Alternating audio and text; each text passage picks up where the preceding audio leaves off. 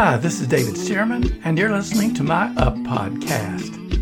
And today I want to talk about My Kingdom is Not of This World, Part 2. You may have heard my previous podcast on this subject, but if you haven't, I'll reiterate some of what was in it in this podcast. And if it really ministers to you at the point of your need, please go back and hear the other one also. It was just a few months back, because I think it will bless you as well. The Israeli people in Jesus' time expected the Messiah to be a political leader. So when he stood before Pilate's judgment seat on the night he was crucified, Pilate asked Jesus, "Are you the king of the Jews?"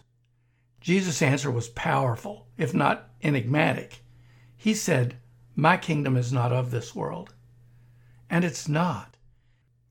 Now you may have noticed that what happens in one country often affects another country, and sometimes even all countries.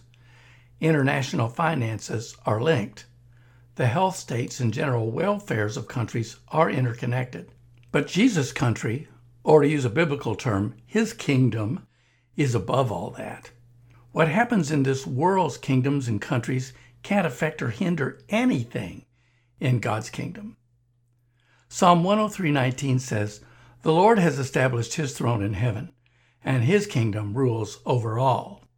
So his kingdom is a higher kingdom and not subject to the financial and political fluctuations of earthly nations.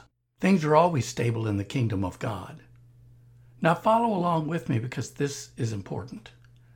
Colossians 1:13 tells us that he, God, has delivered us from the power of darkness and translated us into the kingdom of his dear Son. Now that word power there is exousia. That's the Greek word. There's 3 Greek words for power. And that's the one that means authority or rule. In other words, he has translated us from the authority or rule or kingdom of darkness and translated us into the kingdom of his own Son. So, at the point of being saved, your citizenship was literally transferred from this world system, which is under the power of Satan. As it says in 1 John 5:19, that the whole world lies under the power of the wicked one, into the kingdom of God. You became a citizen of the kingdom of God. Jesus told Nicodemus, unless you're born again, you can't even see the kingdom of God. But we've been born again, so we can see it, and now we live in it. So our primary kingdom, our country, our nationality, first and foremost, is the kingdom of heaven. And because of that, when I see recession going on all around me, I think, maybe in this country, but not in my country. There's no lack or want in the kingdom of heaven. In my Father's kingdom, there is no shortage. He supplies all our needs according to his riches.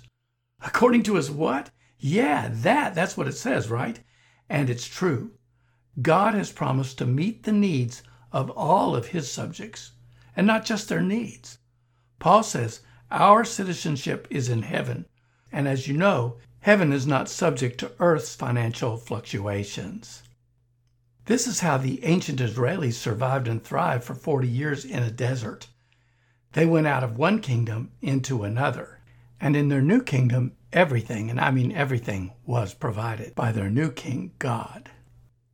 Do you know the Brandon Lake, Brooke Ligertwood song, Honey in the Rock? Goes like this. There's honey in the rock, water in the stone, manna on the ground no matter where I go. I don't need to worry now that I know everything I need you've got. There's honey in the rock. And it goes on to say, I keep looking, I keep finding. You keep giving, keep providing. I have all that I need. You are all that I need. Oh yeah, baby, that's good. But you get the point. We're subjects of the King of Kings, who is far above all rule and authority and power and dominion and every name that's named, not only in this age, but also the one to come. And our King, our Father, takes care of his own. And by the way, have you noticed? All through this pandemic, world market manipulation craziness, how God's been providing for his people? Yes, he certainly has. And he's promised to take care of you as well. And not only to take care of you, to prosper you, because that's His will for you. Remember what Jesus said, that we should pray like this: Thy kingdom come, Thy will be done on earth as it is in heaven. And you know what heaven's like, right? There's nothing but abundance there. Well, according to that prayer, the Lord's own recommended prayer, abundant provision is God's will for us here, too. Listen, the economics of your kingdom, the kingdom of heaven, are stable and even on the rise. And when you need more here, God gets it to you. He's covenanted to do that, you know. He promised, and He'll make it good. So when you hear all this media news, etc., about how the economy is declining, don't get yourself into a tizzy thinking, oh man, how am I going to make it? Instead, just answer it with this: not my kingdom, not my problem. My kingdom is not of this world. Where my citizenship is, there will always be plenty.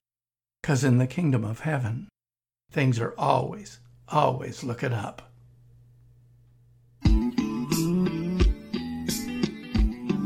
David Stearman Ministries is a missionary ministry.